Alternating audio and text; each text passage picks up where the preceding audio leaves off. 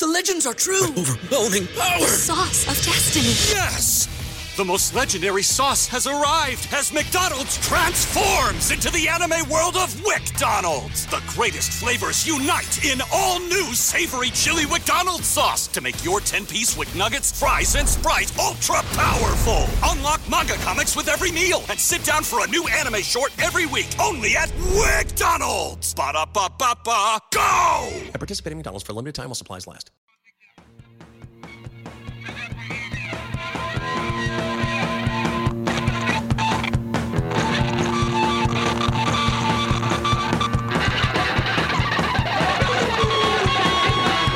Hello and welcome to a very special edition of Turned Out a Punk. I'm your host, Damian Abraham, and today on the show, I will be talking to a Detroit hardcore legend, someone I've wanted to talk to for years, from the band Pittbull.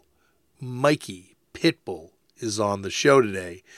More on that in 1 second, but this is all going down because of a special screening that's happening this Sunday in Toronto at 7 p.m. at Innis Town Hall. One of my favorite places to watch a movie. I've seen a lot of great stuff there over the years. Of Dope, Hookers, and Pavement, the real and imagined history of Detroit hardcore. A fantastic documentary. If you go back in this feed, you can hear an interview with Otto Bouge, who's going to be in attendance. I'm going to be interviewing Otto, talking to him about this film. We're going to be doing a Q&A. It's going to be a lot of fun. This is all going down because it's brought to you by the fine folks at Emissions, Microforum Record Pressing, and Rain Hard Brewing. And this is going to be a party. I'm very excited about this thing. It's free. There's also going to be an opportunity to donate some food. They're collecting for community fridges in Toronto, a great thing that supplies free food to people that need it all around the city of Toronto. So if you're in the area or can be in the area, come on out and hang out. You can get reserved tickets hitting up DetroitHardcoreFilm.RSPify. That's RSVPIFY.com. And oh my gosh, this is gonna be a lot of fun. I love watching hardcore movies with groups of people, or like punk documentaries, I should say. Hardcore movies could go a lot of ways saying that. I love watching punk documentaries with groups of people in a theater like this. And you got the director there too, Otto, great guy, legendary zine editor as well. Did Sold Out Fanzine as well. So because of this special screening that's happening this Sunday, we are joined today on the show by actually kind of an ex-bandmate of Otto, as we talk about on this episode, Mikey Pittbull from the band Pittbull. He's a legend. He's come up on this show many, many times. So it's a big thrill for me to finally get to sit down and talk to him. Huge influence on me vocally. Like these 7 inches I was turned on to by Chris Callahan from Swarm, Sect, Cursed, all those bands. He was like, you got to hear this band. This band's unbelievable. So I grew up listening to this band. As long as I've been collecting records, I've been a Pittbull fan. But they remained a band steeped in mystery to me, and that all changes today. This is a great conversation. I'm excited for you to hear it. Unfortunately, Mikey can't join us. Originally, Mikey planned on being up here to hang out this weekend, but there'll be other surprises at that screening. Don't you worry. I'm working on some stuff. So check out this episode. Check out the episode with Otto, the director of the documentary, and check out the interviews with John Brannon and Barry Hensler. I'm trying to think of other. There's lots of good Detroit ones in the back catalog of this podcast here. I'm not going to ramble on anymore. A little bit of viewer discretion advised with this episode. Some adult stories towards the end of it. I'll see you this Sunday, February 25th, Innis Town Hall, 7 p.m. for free.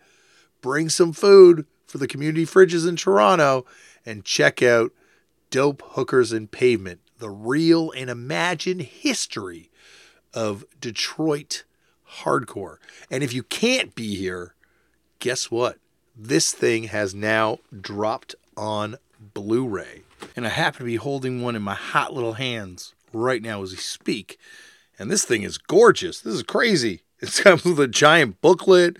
There's a bonus disc with outtakes and other footage. And yeah, so get over to DetroitHardcoreMovie.com and pick up this thing. And while you're there, pick up the sold out anthology that the zine that Otto does that we talk about in this episode quite a bit. A fantastic fanzine and a great kind of window into a period of Detroit that kind of comes after this documentary. And that's really the focus of this conversation you're about to hear. A fantastic fanzine, like a classic fanzine, classic documentary. Order yourself a copy, DetroitHardcoreMovie.com. Check this thing out. Sound like John Brandon right there. Or check it out in person this Sunday. I'll see you there.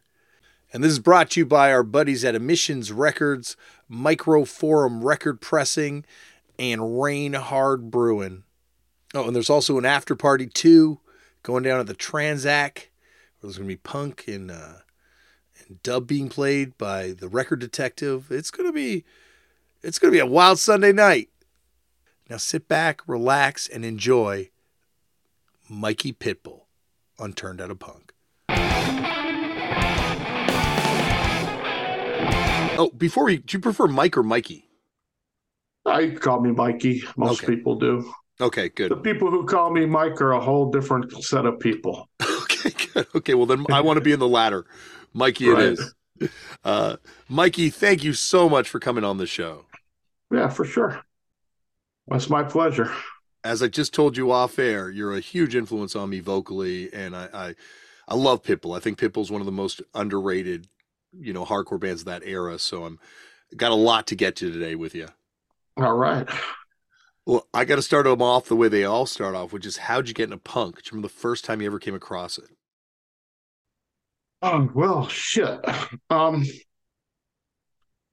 So like around, 6th, 7th, 8th grade, I was listening to AC/DC, right? Stuff like that. And then I started to want to be able to talk to girls a little bit better. So I went through my little Duran Duran phase, right? And my brother started bringing home some punk. I remember there was that Dead Kennedys 12-inch single of Bleed For Me, and was on the other side Life Sentence, right? So that kind of sparked the interest a little bit, but what really tipped it was one of his friends left a cassette in my mom's old car, and on it was the Minor Threat singles, Negative Approach, Tied Down, and on the other side was No Sleep Till Hammersmith, and that was it. Once I heard Ian screaming "fuck, fuck, fuck," it just had me hooked. Just the whole and the Negative Approach thing. I mean, I just never heard anything like it. Never heard anything that really spoke to the way that I felt at that moment, So yeah, that was it. Really, that one cassette kind of changed everything.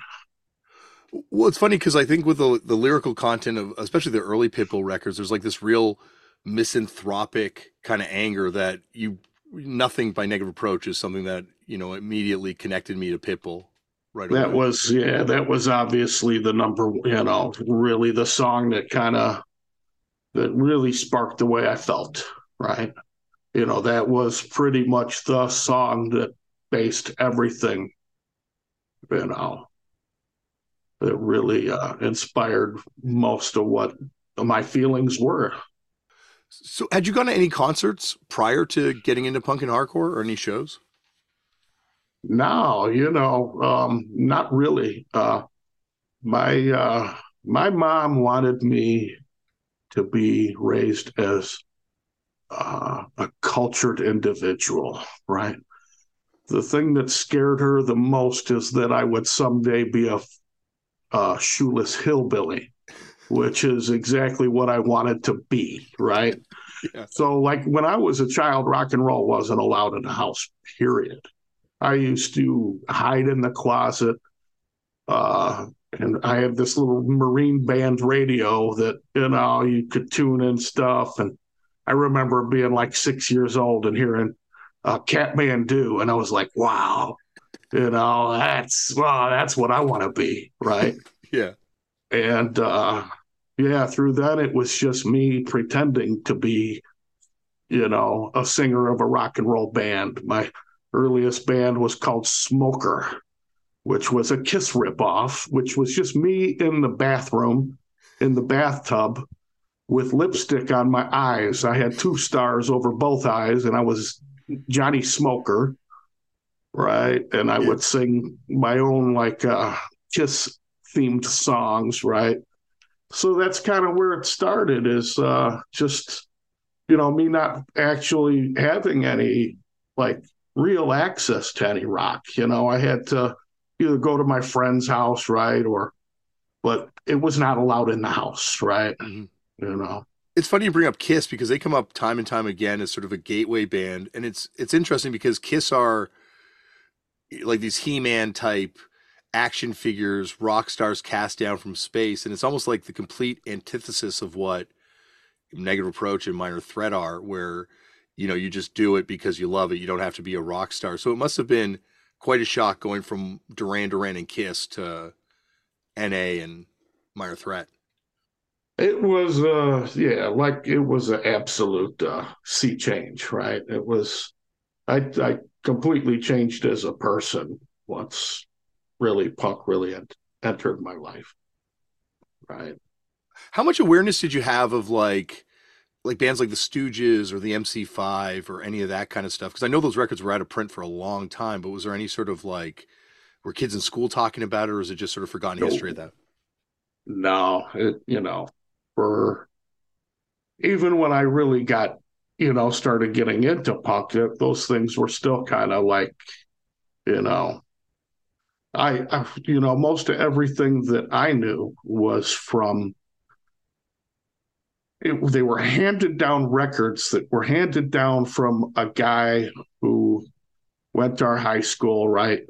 Who decided that punk was bad for him, and he gave all his records to my buddy Stefan, right? And through Stefan, he would, when I first started getting into punk and we started hanging out, he started making tapes for me of all it was everything from Radis to Conflict to Stiff Little Fingers to, you name it. It was a great record collection, and I had tapes of everything. We started going to shows, and the first show was 7 Seconds at Greystone Hall in 1985, and I was hooked. It was like, this is just, I was giddy coming back from it. I was like, wow, this is something. This is something different. This is who I am. This is what I relate to. I can't go back to, New Moon on Monday and the Reflex and all that shit. That was all dead. And I just pretty much figured, if the chicks are going to like me, they're going to like me for what I want to be and not for the shit that they listen to, right? Mm-hmm. Well, it's hard to go to Hungry Like the Wolf once you've heard Radis. But that is an amazing record collection. The fact that you had exposure to Conflict, Stiff Little Fingers, and Radis, because that's they're just all different and kind of obscure, especially in the case of Radis and oh yes, Conflict. Oh yeah. And then that too, that all that Conflict and all those real political, politically motivated bands kind of shaped my politics too. So do you remember who opened for 7 Seconds at that Greystone show? Oh, for crying out loud. It was a local band called Forced Anger. Oh geez, I don't remember anybody else. I find it interesting with Detroit because right from proto-punk all the way up, from to Cold Cock and that whole scene to Negative Approach and that whole scene to the mid 80s to you guys, there's kind of consistently punk and hardcore from the late 60s, proto-punk, I guess, originally, all the way through. Yeah, well, this town will do that. Mm-hmm. This is I don't want to overdo it's so tough here, but it really is. It's this kind of, it's kind of this hopeless town. Everybody's like, shit, it's a dying town. Like the big thing was the last person to leave Detroit turned the lights out. And that kind of gives you this kind of, this really kind of unhappy view of the world, right? I guess that's an easy way of putting it. And that'll come through. That'll come through in the music, And, not to romanticize it like you're saying, but at the same time, you've come up on this show a few times, and Detroit's come up on this show a few times, and just how real it was. Like, this was a place where some scenes bands have to act hard. Detroit, it seems like bands just had to be hard because of the nature of existing. And I mean, Detroit. Sure. And that's something too. It's the acting hard and being hard. I don't think that I know I was perceived that way, and people wanted me to be meaner than I was, and it was never supposed to be like that. All right. I was never, I was more of a, coming up, I was a posy kid, all that Youth of Today and 7 Seconds and Hope for Everybody and Let's All Get Along and shit. And really, I didn't really ever want to be, perceived as some kind of mean ass tough guy. That wasn't the point of anything, right? It's like you go and people are like, they're expecting me to be this kind of violent, mean dude, and I just was never that person. Yeah, and I didn't mean to imply, like, the stories that have come up, actually, you always sound awesome in them. But, like, there's, I think Tony Erba from Face Value told a story about playing with you guys. And at the end of the night, it's Detroit, right? Like, it's right. Yeah. It's a hard area. And you just were like, okay, I'm going home, and just walked home. Like, it's not, I don't mean hard as in being a bully or a tough guy, but I mean, like, the reality is that's your environment. Sure. I mean, and kind of had an advantage over most people is where I'm kind of bigger than anybody's willing to take a shot on in the first place. So I was able to just walk home, and who's going to fuck with me? Nobody, and then even when they would fuck with me, what am I going to do? Right. I'm going to diffuse a situation. I'm not going to fucking, I don't need to fight anybody. I don't need to stand up for myself in that manner. I just consider the source. You want to punk me out? Fine. I'm a pussy. Whatever floats your boat. It's not worth me, bruising my knuckles on your stupid chin but, yeah, I don't know. What were some of the bands around that time when you first started getting into it? Like, obviously Youth of Today and 7 Seconds come through. Actually, there's an infamous Youth of Today show that's come up on this podcast a few times where Boom and the Legion of Doom opened and scarred Youth of Today for life. Walter is still shaken up by that show. Oh, it was horrifying. I was so disgusted. Yeah, they apparently, Boom, they were from Flint, I think, right? And Flint, Michigan. And on their way down to the show, they had hit a deer. So they scooped up the carcass and brought it with them and just tore it apart on stage, throwing guts out into the audience, dancing around with the head of the deer. It was revolting, right? I saw Ray, and they were all so bummed, and Kevin, because it was 7 Seconds in Youth of Today was the show. Yeah, and it was. I mean, I hated them from that moment on, right? Boom and the Legion of Doom. Like, it was just like, oh, geez, I couldn't believe that. It was. I don't mind. I understand why Walt was traumatized because, even like looking back at it now, it's kind of fun and it's a good story. But at the moment, it was vile. I mean, there was guts all over that dance floor. At the end of the night, Boom was so fucked up, he was found passed out in the dumpster behind the club. Right. Oh my God. Yeah. So it's, the one thing you can't really appreciate, because there's a video, I think, of that show now on YouTube that I found. I don't think the video probably gives you the sense of the smell that must have had in a sweaty room of people. oh yeah, the waft of guts, right? It was, it was a memory I wouldn't trade though at this point. While it was happening, I was revolted, but looking back at it, we're all laughing and smiling now. It's like, how much reverence do you need to give a dead vessel anyway, right? Mm-hmm. It's not like they killed the deer on stage. That would be something at this point where I'd still be upset about, but shit, fuck. I hope when I die, I get the same kind of love, right?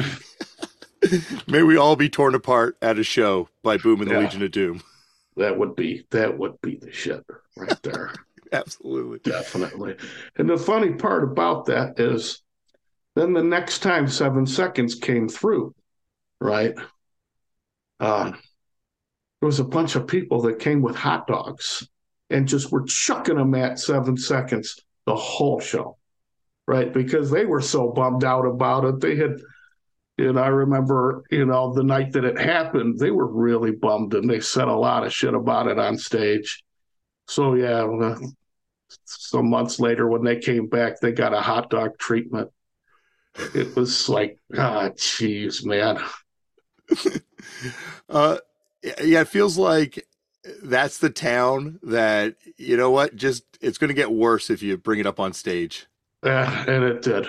I think the hot dog incident might have been a little uglier to me, Mm-hmm. Because it was really, how much more disrespectful could you get, right? It's interesting how Punk has that sort of right from the get-go spitting on your heroes type thing. Sure. But it's fascinating when you look at these bands that got more political, started talking about, animal rights, veganism, vegetarianism, how they would get met with animal guts being thrown at them, or Earth Crisis. There's 2 stories of them getting yogurt hurled at them at different shows by people in the crowd. Yeah, people don't like to be told what to do. Mm-hmm. They don't like to be told that you're wrong. And when punks, they're going to show up and they're going to let you have it. There was an incident, it was kind of the opposite when we were on, it was the tour for Casualty when we were in Europe. And at that point, Rich White, guitarist, was he had a guitar strap that said "Meat is neat" on it, right? And after the show, our dressing room was invaded by militant vegans who threatened to kill us, right?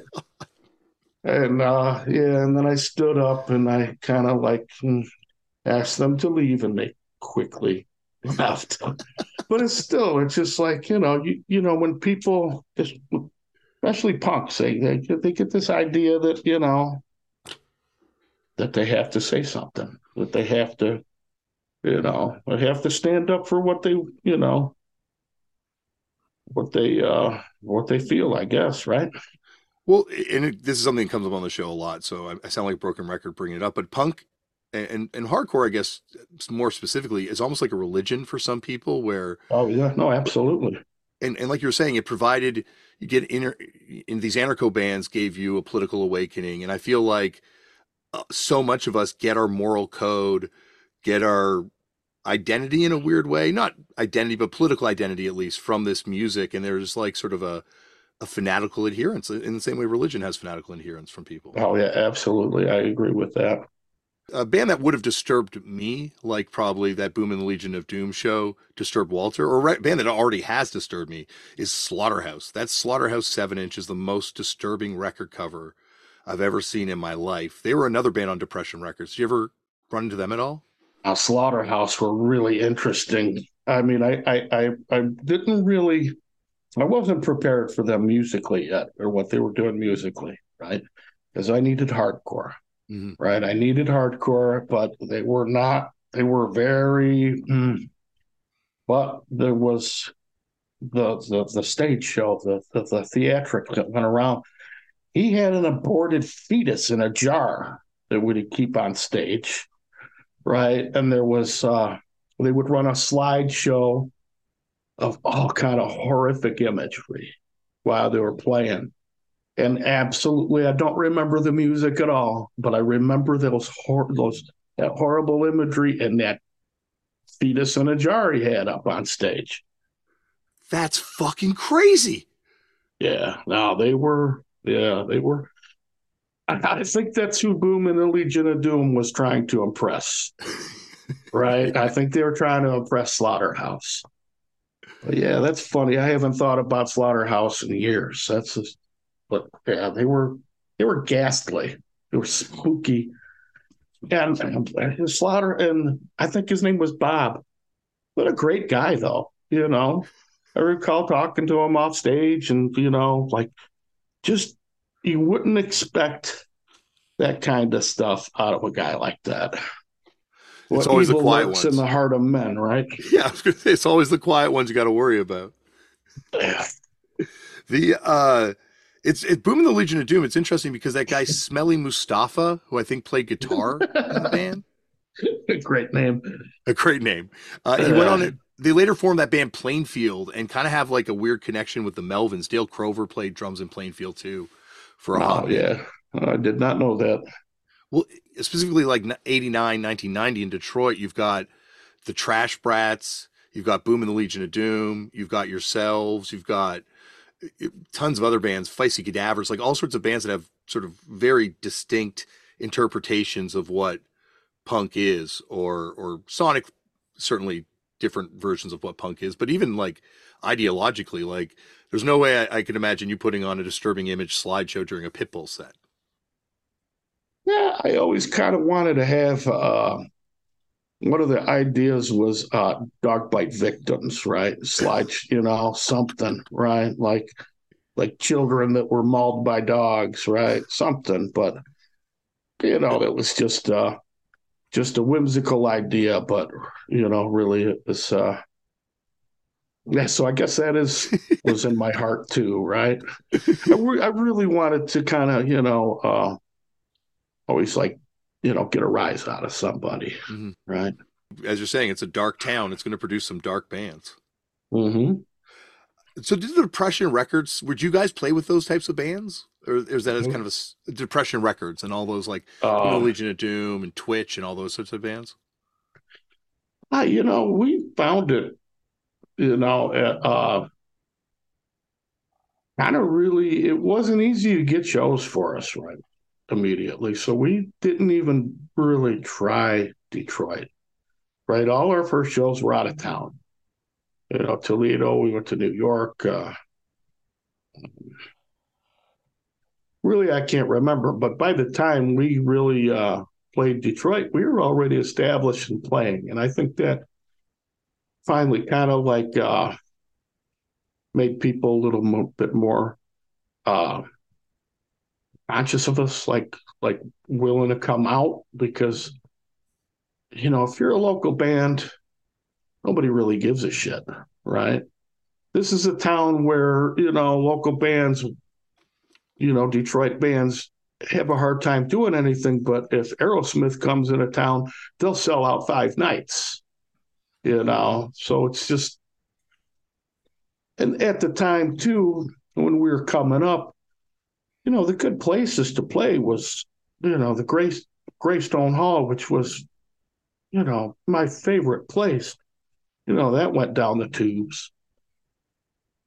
And most of the DIY, nobody was really doing. We had to go to Blondie's, the heavy metal bar, and play Sunday matinees because they didn't really want to put us on any shows, right? We were getting, it was a lot of competition, right? There was a lot of other bands that would like, talk shit about you, talk to, you know, And, we created a little following and finally, kind of broke through. Like, we always wanted to get on these good bills, like, all the top bands coming through. It's like trying to weasel our way on, and it wasn't working. And finally there was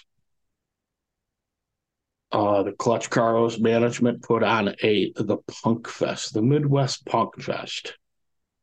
Up until then, we were, doing some shows at Blondie's and trying to get on gigs and doing the matinees and everything. And we played that Punk Fest, and there were probably about 15 bands on there, but the Almighty Lumberjacks of Death was the headliner, right?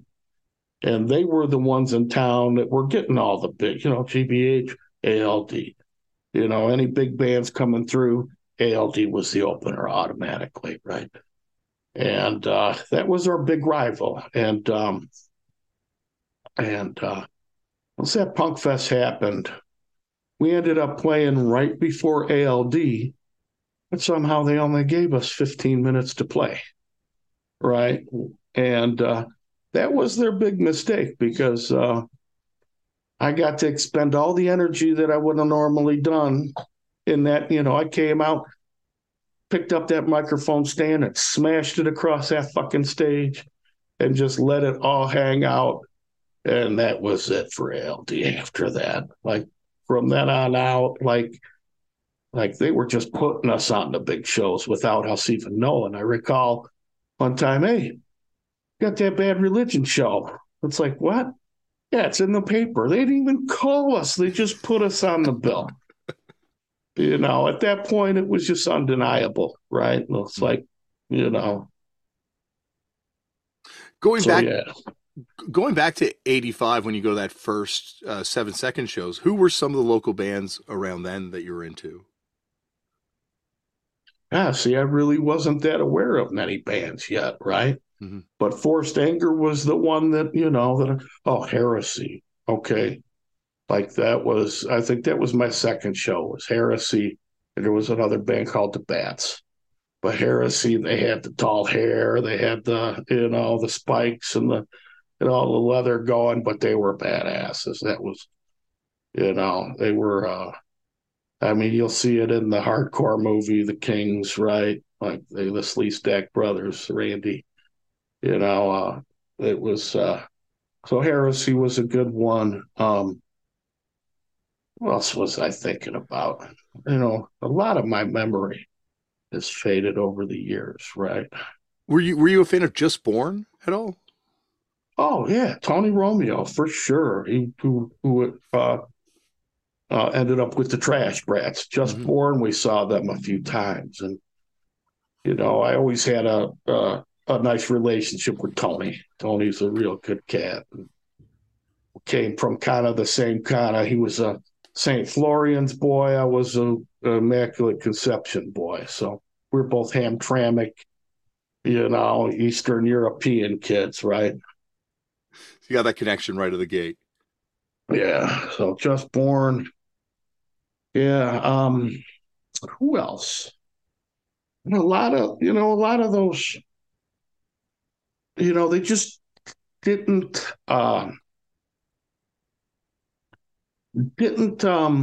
satisfy the hardcore that I was looking for. The Detroit at that time, a lot of punk bands, not so many hardcore, right? Excuse me. Weren't tickling my fancy for the power that I was looking for, or the statement with the kind of the ideology I was looking for. A lot of Detroit punk was, let's get fucked up, drink beer, right? And that kind of shit. And, I was flirting with trying to be straight edge, right? Which I was not straight edge, but a lot of my heroes at the moment were. So I was trying, but I kind of like to drink a little more than I wanted to be straight edge, right? Yeah. But I tell you, one of the bands that really changed the way I was looking at music was the Hyenas. First time I saw Laughing Hyenas, I just missed, Negative Approach by what, 2 years, right? Which back then felt like 20 years, right? Yeah. Now you look back at it, it's like, I just missed, but that first night I saw Brandon, right? They were hanging out in the bathroom, fucking playing craps, right? And then I was like, oh man, that's John Brandon. And I was kind of like intimidated. I mean, I didn't even want to approach him or say anything. He was bigger than life at that moment. And when they took the stage, it was like right at the edge of where the pit would be, right up, but at the front of it. And he took to the stage and started singing, and I thought he was staring at me. I thought he wanted to kill me. So I moved to the side, and I thought he was looking at me. Everywhere I went, his eyes followed me, and I thought I'd done something to displease him. I was literally like freaked out. And I talked to him about it. It was like later. I says, yeah, no, I didn't even know. I can't even see past. But yeah, but that really kind of like, wow, this is not hardcore. Man, I really like this. It was, it was a show. It was a show. It was beyond just the music. It was the four of them and just the way they looked and played their instruments, and they were spooky. Yeah, spooky is a good way to put them. 100%. Because I feel like John's like kind of like the Frank Sinatra of aggressive vocals, where he just gets his voice gets better. Like I love Negative Approach, one of my favorite bands of all time, but I think his voice is better in Hyenas, and I think it's even better now in Easy Action. Like he gets more control of that thing, and still scares the shit out of me when he's singing on stage. Oh no, that's for sure. Like, and that's a vocal style like that too. It takes time to rip it in and to get it to work like you want to. And that was always something earlier, especially on the records, that I wish I would have done differently. Because I used to try to save my voice. And that was the absolute wrong thing to do. You need to rip the fuck out of it for it to be able to work like you want to. And I didn't understand that until after that first big tour I did. Like I was embarking on this, long tour, and I was scared that I would only get to like about day 4, and that would be it, right? And it just the throat just got stronger, and I was able to do whatever I wanted to after that. It's interesting you talked about not identifying with the punk stuff that was happening in Detroit and being much more interested in the hardcore, because that's exactly what Brandon said when he was on the show. Like he didn't like any of that early Detroit punk, capital R rock stuff. Yeah. He wasn't a fan of any of those bands. And it's almost like Detroit kind of goes in these sort of like ebbs and flows with the punk, and then the hardcore comes in, and then the punk kind of comes back, and then you guys come in and bring the hardcore back. And Pitbull to me really defines what I think of as Detroit hardcore. Certainly after a certain point, like that sound that you guys find, like that Earth Mover and Cold as Life, like all these bands, I think afterwards, like that's a sound. But to me, that Pitbull, that first record's kind of where that sound first comes from. Yeah, sure. And it was pretty much like, you don't identify with what's going on. So you do what you want, instead of trying to be part of what everybody else going on. No, we wanted to do hardcore. We wanted it to be like it was in other towns. We wanted a good hardcore scene. And, that's what, yeah, I just did what I wanted to do. I wanted to sing in a hardcore band. So that's what I did. Right. Absolutely. So how long is it after the band forms that I've Given Up is recorded? Okay. So the first lineup of Pitbull actually was nothing like what it ended up being. The first lineup was actually Otto, who was the filmmaker of Dope Hookers and Pavement, right? We used to hang out. I used to, help him out with the zine a little bit, sold out, but help out, That guy was he was fucking guy's a genius, period. He just did whatever and he was actually got guy who named the band. He came up with the band Pitbull. Up until then, I wanted my band to be called Seeing Red. Right? He's like, Mikey, that's too derivative. Like, how about Pitbull? I was like, yeah. So the original Pitbull was it was rough. It was American Oi. I was a big Slapshot fan. We were all big Slapshot fans at that time. We all wanted to, do it that way, right? And first show was actually, I put on a New Year's Eve party show with Econochrist and Sobering Consequences, and then we played like probably about 7 songs. And it was me, Otto. It was a guy, Dan Silverstein, and John, who I can't remember his last name at all. They were from a local band called Attack and Decay, who became Intact. They kept on changing their name. I don't think they were ever happy with the name. But I think the Attack and Decay record eventually got released, right? Or there's like a 7-inch from the 90s? Maybe it's a different band. I don't know. I'm not really sure. I could ask Dan about that, but I just recently have started running into him again after about 20 years of not seeing the guy. So I will ask him if that was his band, but I don't think it was, because I think once they gave up on the name Attack and Decay, like I said, they kept on changing their name. Okay. But yeah, I grabbed 2 of the guys from that band, and Otto and me, and we played a little bit, but it was nobody's priority other than mine. And another local band, Just Cause, were playing, and they were pretty hot. They were pretty good. And they had that, the good hardcore sound, and they had that positive thing going and everything. Actually,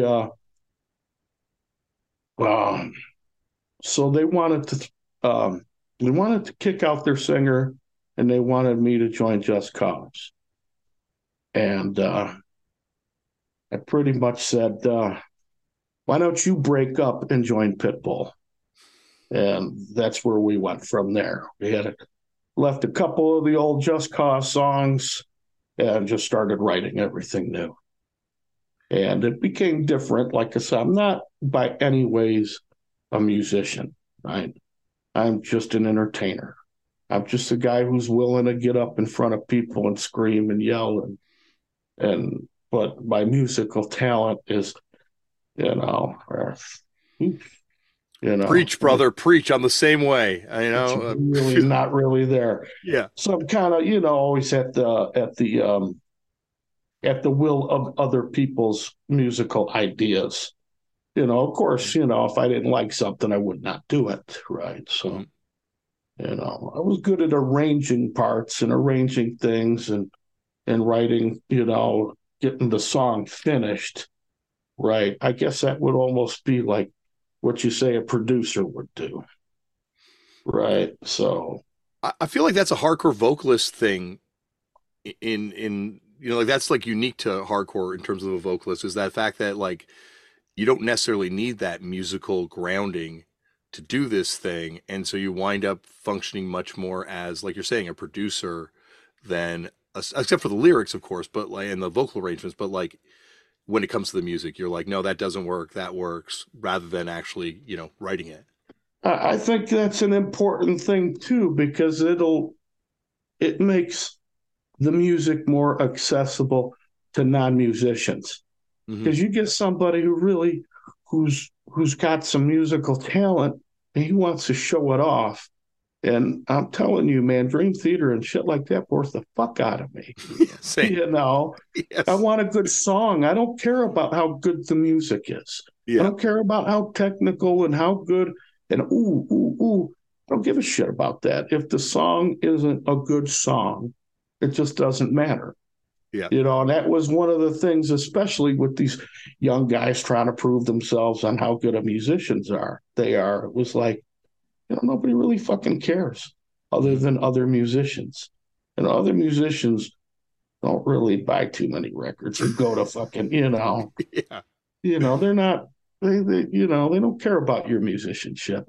So I'm not going to say it's not a blanket statement, but nevertheless, I wanted to be accessible. I wanted to reach people, right? Mm-hmm. So you guys record "I've Given Up" and you self-release it, right? Fisticuff Records is your label. Yeah, I did that. My mom loaned me some money, and I just did that all. And there's weirdly 2 pressings, right? Like there's a second press you guys never did covers for that Initial eventually reissued.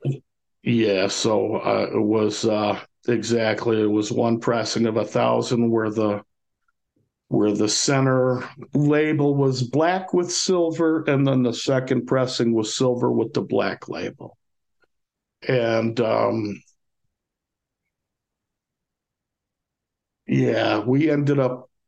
ended up just selling those to Initial, and they used that to start their record label with. Mm-hmm. Which winds up being a hugely important record label as well in its own right. Yeah. Those guys were, Dennis Hempstall was a good guy, man. That's a guy that everybody misses. And I think Andy Rich is down there in Las Vegas working the casinos. So everybody in your crew identifies as either Big Mac Burger, McNuggets, or McCrispy Sandwich. But you're the Filet-O-Fish Sandwich all day. That crispy fish, that savory tartar sauce, that melty cheese, that pillowy bun. Yeah, you get it. Every time. And if you love the Filet-O-Fish, right now you can catch 2 of the classics you love for just $6. Limited time only. Price and participation may vary. Cannot be combined with any other offer. Single item at regular price. Ba-da-ba-ba-ba. Did you record 1990 at the same time? Because they come out very much back to back. No. That was different lineup as well. Oh. I've Given Up, Don't Make Me was Matt Cross on drums. Matt Cross, who went on to play in Orange 9mm. Oh, wow. Okay. Right. And 1990 was Joe Starr on drums now. So, yeah, it was kind of a whole different feel with Joe on drums, He sound really different. He brought the double bass to Pittbull, right?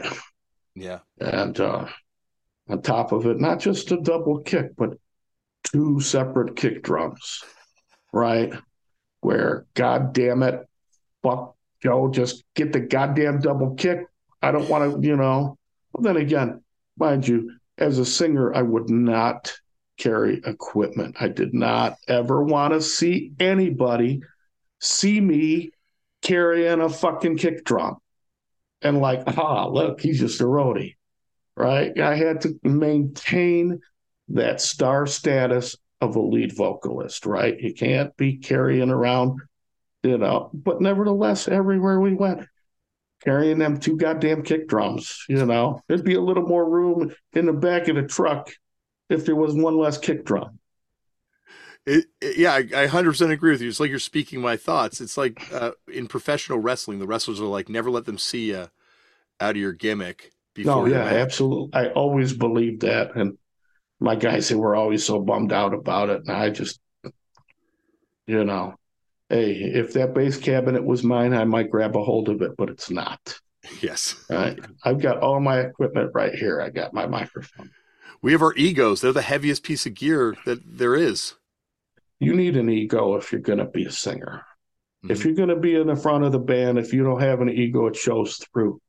If you can't stand there confident, and rule that stage. I mean, the guy who I saw, that when I saw him, it's like, that's who I want to be like, was Armand when he was in Rest in Pieces. We opened for them at, it was not the Hawker Day at CB's, but like 2 weeks later, they had that same show in Long Island, right? It was Rest in Pieces, Wrecking Crew, Token Entry, and we opened that show. And when I seen Armin strutting on that stage and just he had, like I said, that's who I was trying to be like on stage was Armin. Mm-hmm. I was actually listening when I was listening to your records today. I was trying to place the influences on your vocals because you have like such a unique sing-songy kind of style to it. Like obviously a harsh vocal, but like, is it from like HR or where's that kind of influence on the way you approached it coming from? Oh, geez. Yeah, no, I like, yeah, I just wanted to sing, right? It was more than just screaming. I wasn't monotone. Truthfully, I don't know where it came from. I mean, it came from Bob Seger, right? Because Yeah. like I says, that Catman when I heard that, he was screaming, but he was singing. And that's kind of, and again, AC/DC was it still, geez, Bon Scott, maybe I wasn't, you know, singing like him, but I was still, or Brian Johnson too. It's like those were the guys who I was kind of trying to just, at least that's where I think it may have came from, right? You know, um, and Ian too, right? And John, right? All those guys, like that's who I would think that I got my influences from, but yeah, I needed the melody too. I needed there to be some. Get down, boy. You can't. No, you can't come up right now. Oh, the dog's here. Oh, look at that baby. Okay, no, you get down. Oh, sorry. I don't know even why he thinks he could come up here. He thinks he's a lap dog. A little big for a lap dog. Oh yeah, he's a good boy. It's also interesting that you guys started out kind of with a more oi sound. Did you guys record it all during that period? No. It was like I says, it was nobody's main deal other than, it was just me who really wanted to do it. The other guys kind of did it like Otto kind of, he had his own things going. He had his own band. Yeah, why am I blanking on his band name now? Oh, I remember the first time I saw him, first time I met him, they were actually opening for the Youth of Today 7-second show, and their band was called Youngblood at the time. Youngblood. And he really we did not get that name from the movie, right? The Rob Lowe hockey movie. Yeah. No, that wasn't. And we're all standing around talking to Youth of Today. And his guitar player, Otto's guitar player at that moment, says to Ray, "Yeah, we got that name from the hockey movie." So Otto was just like, God damn you. Right. So it was Youngblood, and then it was something else. But he had the same thing where the band was the fanzine was more what was driving, what was really his big project. I think the bands were always kind of like, something he was kind of trying to do, but not putting a complete effort into it, maybe. At least that's what I see. Right. Well, so that's on another level too, in terms of like how slick and I don't mean that in a bad way, but I mean like how professional it is. Oh man, he got so much shit for that too. Oh man, they used to like, oh, you're just a magazine and blah blah blah, and you're treading in a sea of what was the quote of generis. Man, they just came at him from so many angles. Like so many people were just so mad about how good the fanzine looked and how like full page ads. Well, from the big record, well, that's a good thing because it means that can actually afford to do this, right? To put this fanzine out, right? And yeah, it was ridiculous. It really was. And then when he finished it, when he said goodbye, all those people came out of the woodwork. Oh, why are you leaving? Oh, it was so good. Oh, we love you, Otto. Oh, you should have shut the fuck up back then, right? Yeah. No one appreciates things when they're around. They need to miss it. And there's so many people in punk and everywhere just trying to tear you down once you start getting a little bit of, once you start getting, like when Bad Brains came through on that Eye Against Eye tour, like, sellouts, you suckers. It's like, how do they sell out? Just because they grew a little bit musically? They're still on SST.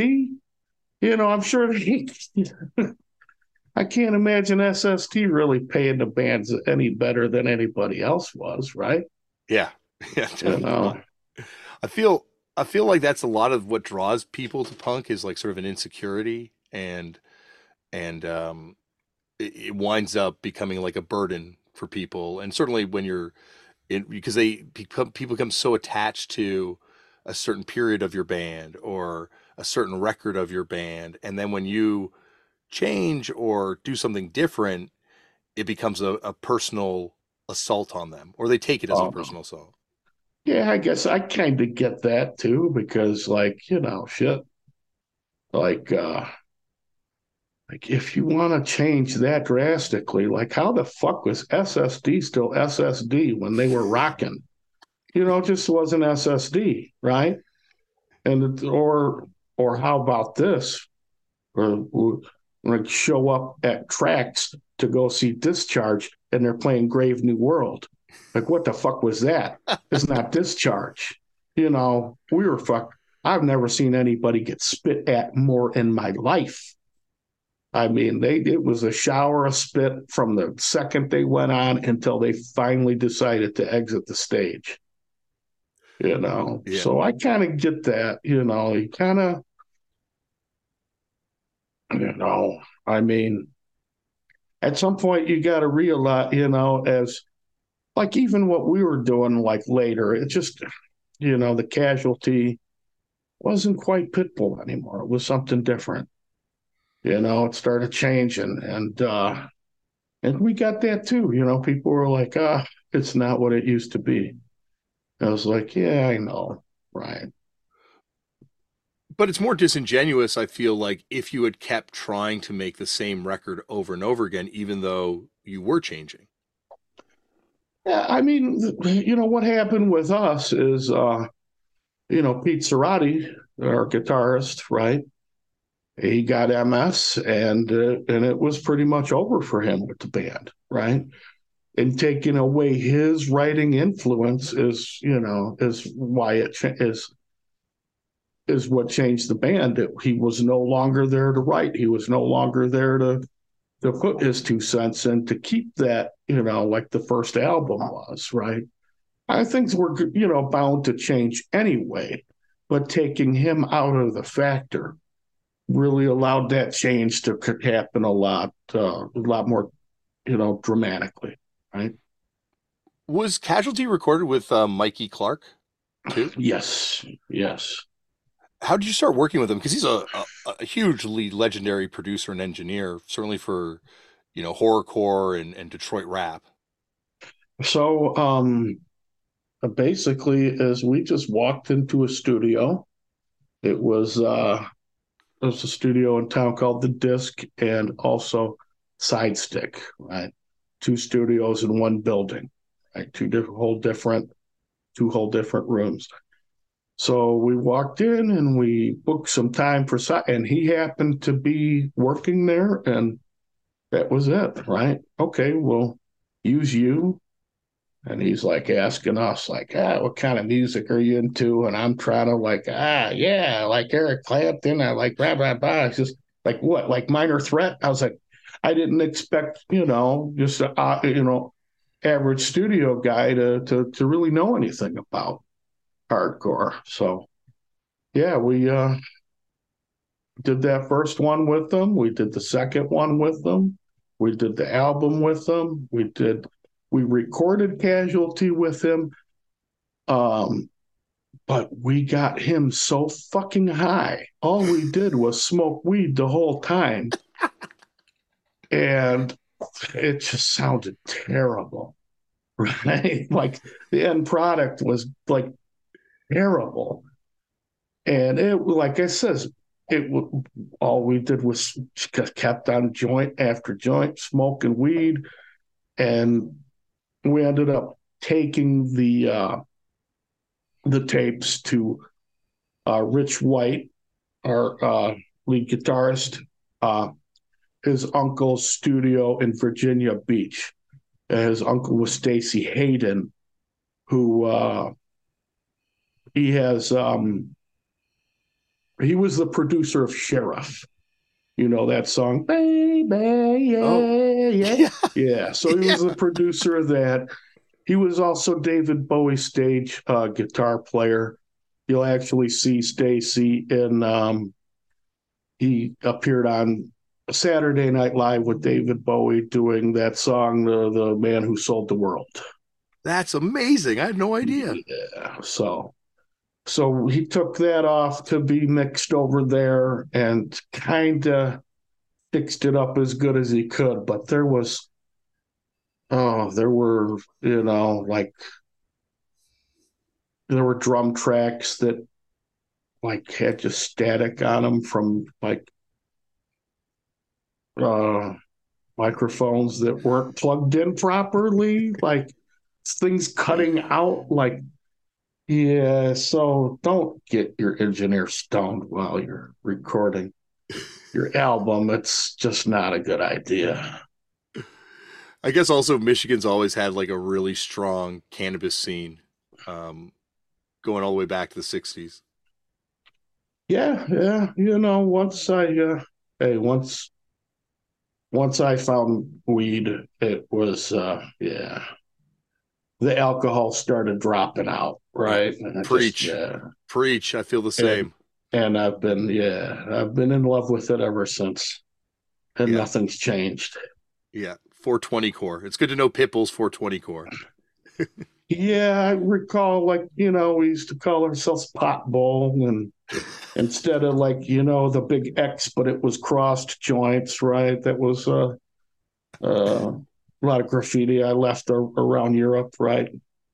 Pot Bowl.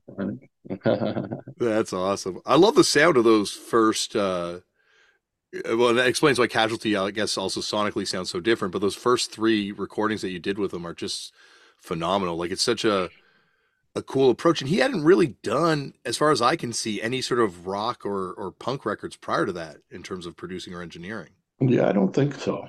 And I really wish we would have kept it simpler, and stayed at the because, like I said, Casualty, we went to like one of the better studios in town, and like just we didn't need that shit, right? But like you start getting better and you think you need things that you don't, right? And we just would have been much better off just doing things the way we were. But like I says, you start getting better at your instruments, and everybody thinks that they got to show off a little bit more, right? Absolutely. And want to get a slicker production. Well, you got to know what you're doing to get that slicker production. And not to say that Mike didn't know what he was doing, but maybe those couple of nights he did not, because he was too fucking high. Do you guys have any interactions with like Kid Rock, Hashem, or ICP, or any of those groups? No. It's weird because it's interesting how that world's also popping off at the same time. Like it's a big city. The closest we ever came to ICP was playing at the same club where they did a matinee show, and we came in and did an evening show. So as their fans were leaving, ours were coming in. Mm-hmm. So, but that was the closest. I mean, there was no real I didn't know those people at all. So it's, I remember Cold as Life was on. There was a conversation about how they opened, or ICP was supposed to open for them, and then it's tried to headline afterwards. And so it feels like the two worlds wouldn't have mixed too well, hardcore and Juggalo. I don't think Cold as Life's world mixes well with anybody. Yeah. Right. I mean, they were like kind of wanted to be at odds with everybody. It was really kind of, their thing to like, Colder Than You crew and,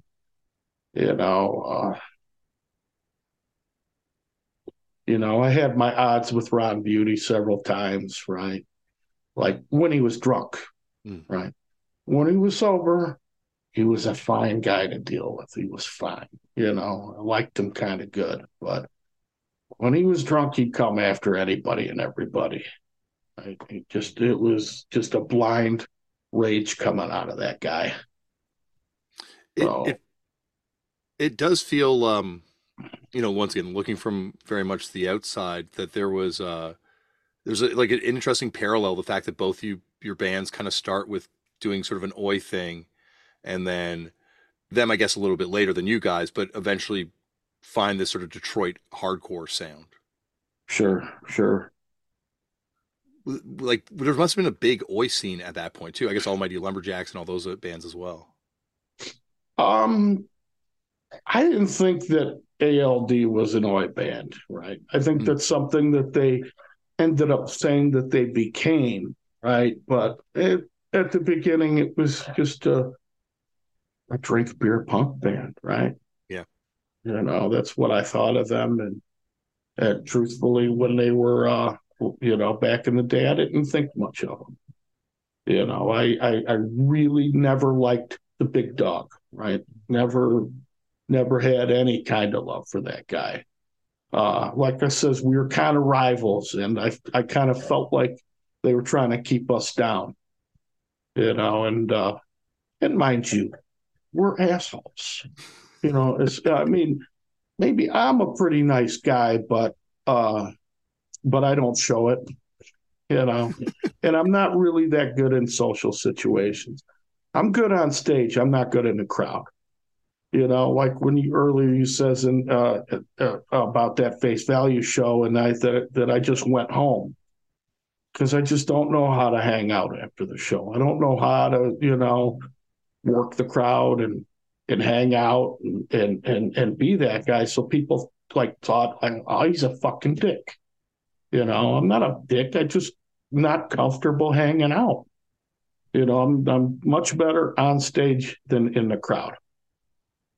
So that kind of didn't work in my favor with other people, and then you talk about my bass player who, you're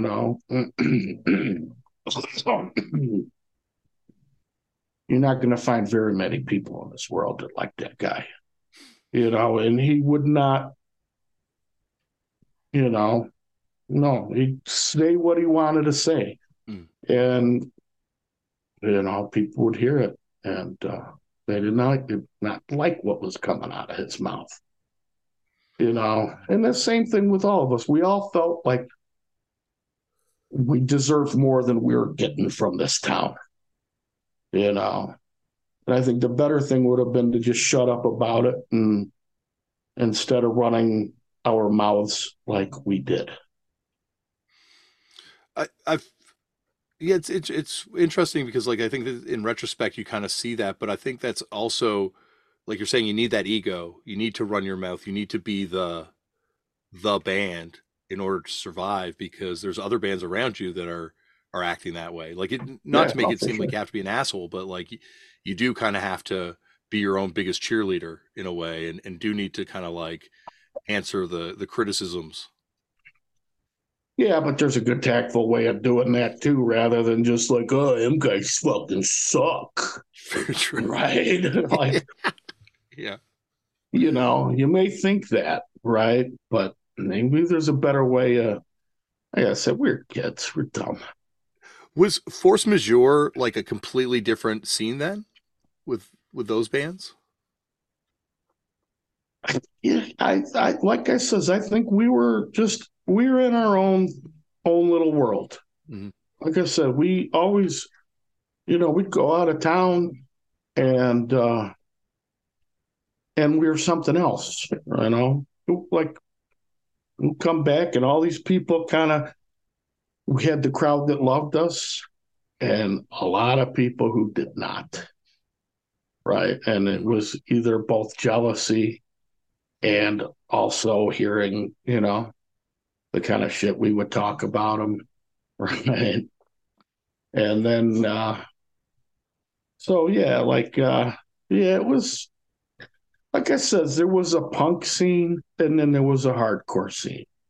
And we were in the hardcore scene, and I think all those other bands, it was just kind of a whole different thing. Well, one band that I think you probably did have some connection with, because I know Rob Sims sings on backups on the LP is Relapse. Yeah. Would you guys have played with them a lot, or? Oh yeah. Actually, Rob Sims, the first time I met him was we were going to start a band. It was Rob Sims and Chris Rettens, who was the singer of Just Cause. But that was before Just Cause. This was just met this guy at a show and was like, yeah, let's start a band. I showed up at their house, and Chris was on bass and Rob was on guitar. I can't remember who the drummer was. And they started playing, and they knew how to be in tune, but not with each other. Right? They tuned up their, boo-doo, boo-doo, boo-doo, but it didn't match.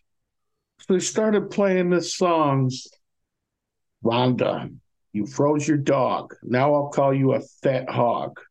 Rhonda, you stupid bitch, you got that feminine itch. So, yeah, we did that one afternoon, and that was pretty much like, I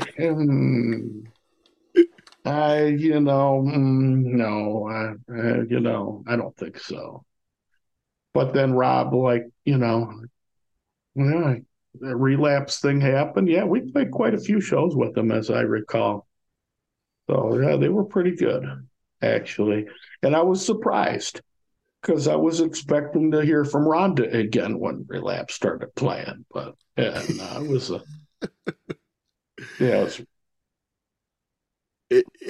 another one was Ricochet. Ricochet was another band that we'd play with, and that was, like I says, I think really when we popped through is when more hardcore of the way I think what hardcore is, right? Mm-hmm. Started popping through more, right? And I think the difference between hardcore and punk is really the lyrical content too, is what the songs are about. If it's just about, partying and, like I said, the drink beer crowd versus hardcore, which had a little bit more social, social commentary, maybe not so political, but a lot less about just partying, Yeah. No, I definitely, I feel that. I feel like there's so many kind of conflicting forces at work in punk, broadly speaking, including hardcore, where there's reality versus fantasy and party versus sobriety and art school versus street rock and roll. It's all kind of taking bits and pieces of this thing to make different sounds that come out of this genre. Yeah, yeah. And it's not to take anything away from the escapism of punk, right? Because I think that's what punk is more of an escape, where the hardcore to me is facing that shit, right? Facing that's the way I kind of always, I guess, one guy who really, really was Choke, when I recall one time yelling out there, he was like, "Oh, we're looking for a place to stay." I was like, "Yeah, I'd let you stay at my place, but my mom doesn't like punk rockers." And he went into a diatribe, we're not punk, do I got purple hair? Am I wearing lipstick? And he was like, and then he elaborated on that in one of the Sold Out interviews later on. and how he felt about that whole thing. So, and that always made a lot of sense to me too. And that's like, yeah, okay, I get it now, right? There's a difference, I find it interesting. I didn't even know this till today, and I would have asked him about this before. But my friend Ron from, I guess Necros, but more recently Easy Action, sings backups on your LP too. Wow, I completely forgot about that. Yeah, no, Ron is a great cat, man. Ron pretty much is the reason why Justin Starr was able to play the bass, right? Because Justin watched Ronnie and learned from Ron. Learned because Ron was a big guy with chords, right? He'd strum those chords on the bass, and that's something that Justin, like to mimic is Ron's. Yeah, I just saw Ron a couple weeks ago there at the Negative Approach Suicide Machine show. Yeah, good old Ron. Yeah, that guy, he's a beast. My favorite thing that he's done in Detroit music was that Schemin' No Goods album. Oh, I don't even know this. Ooh, Schemin' No Goods. That was the John Speck of like the Generals, the Fags, Horse, right? So Schemin' No Goods was John Speck, Chuck Burns from Seduce fame, and he was also in Heresy back in the day. Speedball, and Ron on the bass, just a three-piece. And let me tell you, you don't need a fucking rhythm guitar player when you got Ron on the bass. Yeah. Yeah, but that's definitely still one of my favorite Detroit records. That's Schemin' No Goods. So, were Big Chief a band that you were fans of? Like, how did you meet Ron? Just from the scene, I guess. Ron was Joe Starr's best friend. Okay. Right. They worked together. I think that they were in another band back in the day called Vibratory Synod, which was pretty just avant-garde kind of, it's pretty weird shit. I think Zappa was a big influence on what they were doing. Right? So, yeah, Ron was good guy. Sure do like Ron. Yeah. And later joined Laughing Hyenas, or played with Laughing Hyenas. Yeah, that to me was unfortunate because the Laughing Hyenas that lineup was the lineup. What Jim Kimball, Kevin, those four, when Ron and I think it was Todd Swalla right on drums, and at that point, it just wasn't quite the same band. It certainly didn't scratch my itch anymore. How did you guys start working with Nemesis for the LP?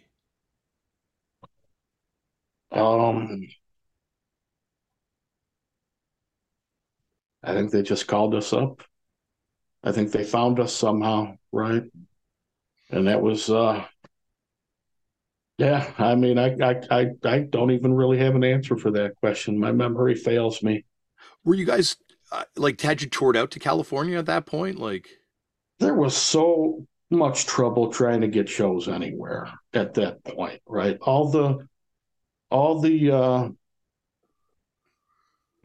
good DIY clubs, all the good punk clubs were kind of disappearing. Like, don't know too much about what was going on out west, but like out east, like the Anthrax Club in Connecticut, that was done. The Safari in DC was done. CB's were actually supposed to play what was supposed to be their last the last hardcore matinee, which was supposed to open for Murphy's Law then, but that's when Pete Cerati was afflicted with the multiple sclerosis, and we had to can that show. But it seems like all the good places that, just a half a year before that, everything was kind of shrinking, and it was really hard to get a show, and we didn't have any kind of we didn't have anybody helping us with booking and everything. I was pretty much trying to do everything on my own. And I just did not really have the contacts to do that. The Nemesis, when the record was coming out, they had booked us a California tour, and pretty much like 2 weeks before I was supposed to leave for it, it fell apart. So we had never got out to the West Coast at all. You guys must have played up here though, right? Because in Toronto? No, the only time we played a bunch of Windsor shows. Okay. But we never got up to Toronto. That's so interesting because your records were, I think it's because of Toronto's proximity, obviously to Windsor and then to Detroit.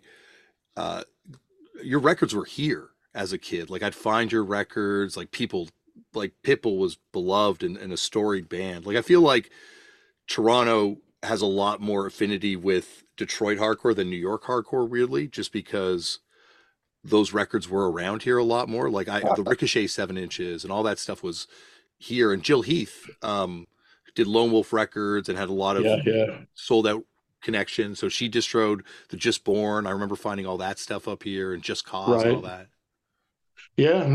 Jill was that's her relationship with Otto and and everything probably helped us get up there. But we played probably in Windsor a lot more than we even played in Detroit, right? And I think that's probably how it kind of got up there, right? Mm-hmm. I'm always surprised to find out that it got as wide as it did for as little as we really ever really played in the States or in Canada at all, because we really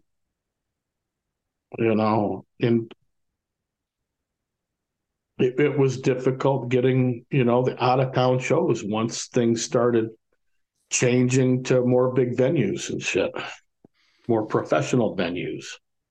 Yeah, I guess it speaks to that power of that network, and why sold out fanzine was so important is the fact that this did spread the legend of your band. So even if you couldn't tour places, people, Nemesis Records knew about you. I in Toronto, 10 years later, 6 years later, was able to find or 5 years later, was able to find your records because the word had spread.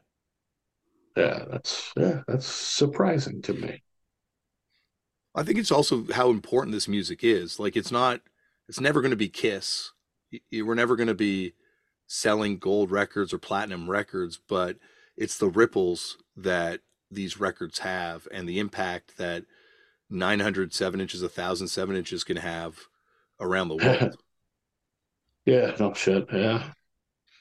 Yeah, and even with all the earlier stuff here from Detroit, right? How it's still so big for something that was so small. It's become so big, right? Like how NA is still touring, and still able to go anywhere they want to, and still people want to see them for something that was so small. I mean, how many of those 7-inches were originally around, Well, but it's also, the power of bootleg cassettes off of those, right? Yes. Yeah. Well, speaking of bootlegs, a label which is fairly controversial, but you had quite an extended relationship with, is Lost and Found Records, which some people have come on the show and complained about their records being released without their permission, and then other people have talked about how important that label was for them to be on. I was just wondering what your thoughts on Lost and Found is. Yeah, I mean, what a fucking scammer. Just a fucking scammer, right? I mean, it was, we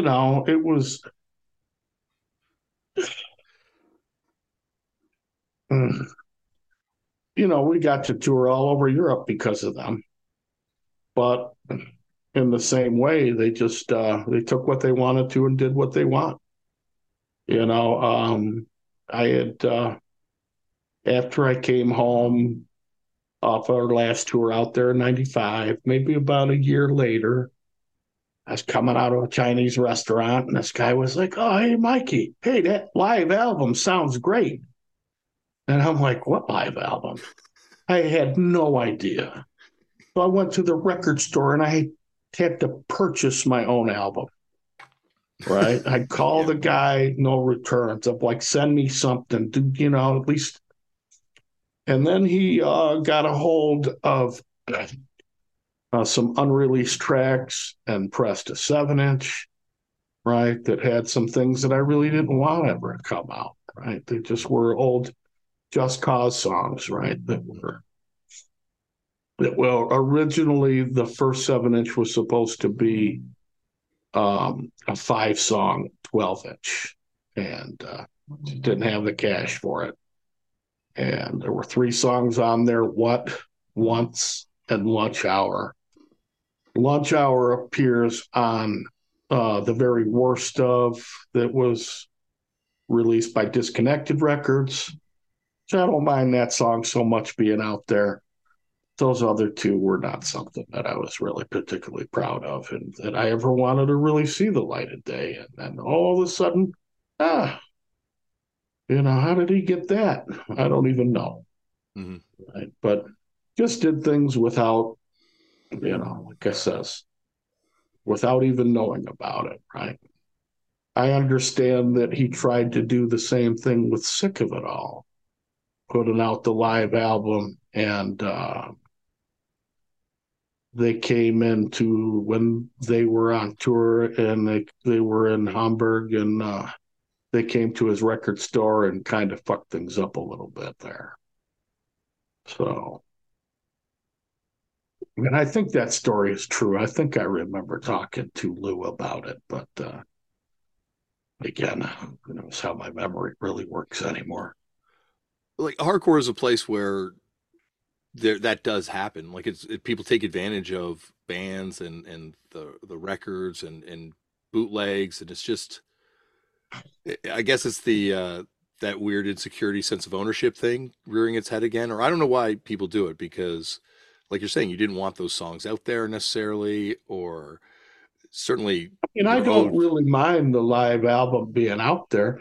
I would have just liked to get a copy that I didn't have to buy myself. Yeah. I if he would have said, "Hey, we're going to do it," I was like, "Do it." I mean, I was never expecting to get paid for anything. I would have not been doing hardcore if I wanted to get paid for something. If I wanted to get paid for my music, I would have done something that sucked. So the money, that never motivated me. I just wanted, shit, send me a few copies, God damn it. Yeah. You guys did tour Germany though. How different was that versus touring in North America or playing North America for you? Yeah, it was a trip. Yeah, it was yeah. How was it different? Well, like I guess you said, like you dealt with those kids at that one show, the Militant Vegan kids. Things are the same everywhere, really. It was, other than the language, right? I would say there was almost, no real difference. There's some weirdo that brought us home after the show and then sent his old lady out to fuck us all. Right? Oh my God. That was really strange. She come out in a tent. I'm laying there. We're all laying in one room, right? And there's a skylight right above me, right? So she comes out in a little teddy and crouches over my face, opening and closing like, "Do you like it like this?" Open and then crouch down close to my face. "Do you like it?" And I'm just like shocked. It's like, what the fuck is going on here?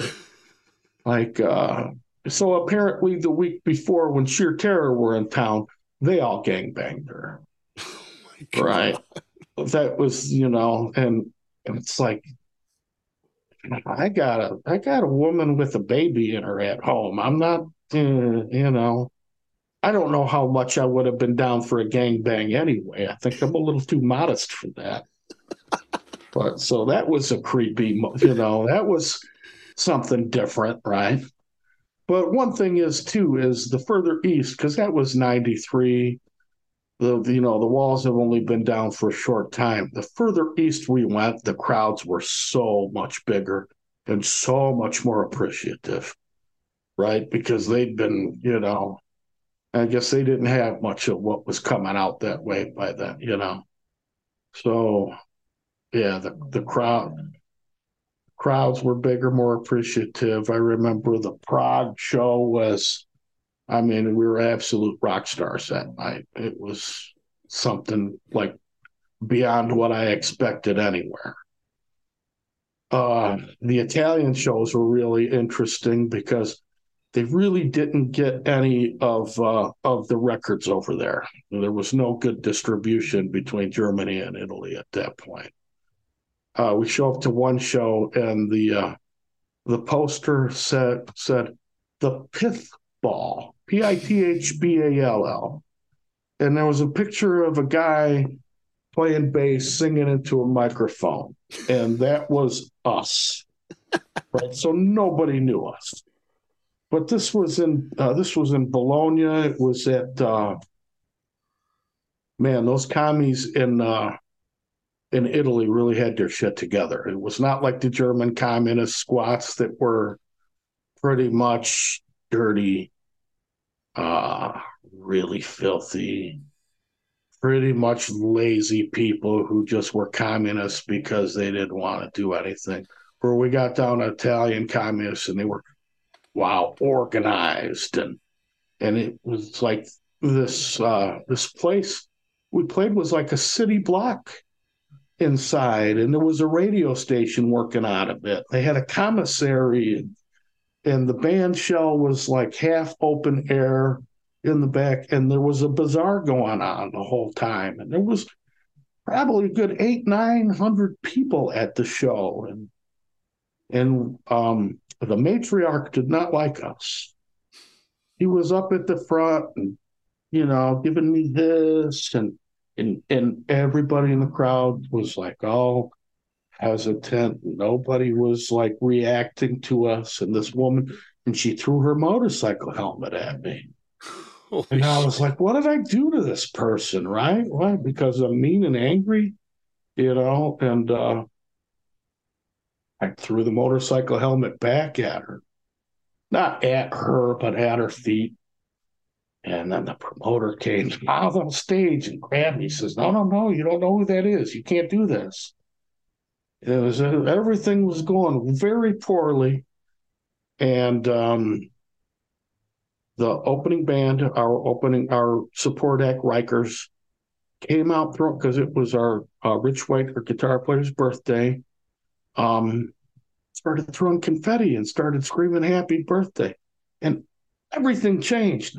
The show became one of the best shows on the entire tour. Everybody was happy. The energy just changed on a dime. Still, that was one of my greatest victories ever, right? This has been unbelievable, Mikey. And anytime you want to come back on this podcast, you're always welcome, because you've answered a lot of my long-seated questions that I've hoped to ask you one day. Yeah, right on. I'm bummed out I wasn't able to actually come up there and see you in person, because I was looking forward to coming up there. So maybe I'll schedule a little trip up there sometime soon. Well, next time I play Detroit, you better believe I'm going to find you, and we're gonna smoke a bowl together. I prefer doobies, but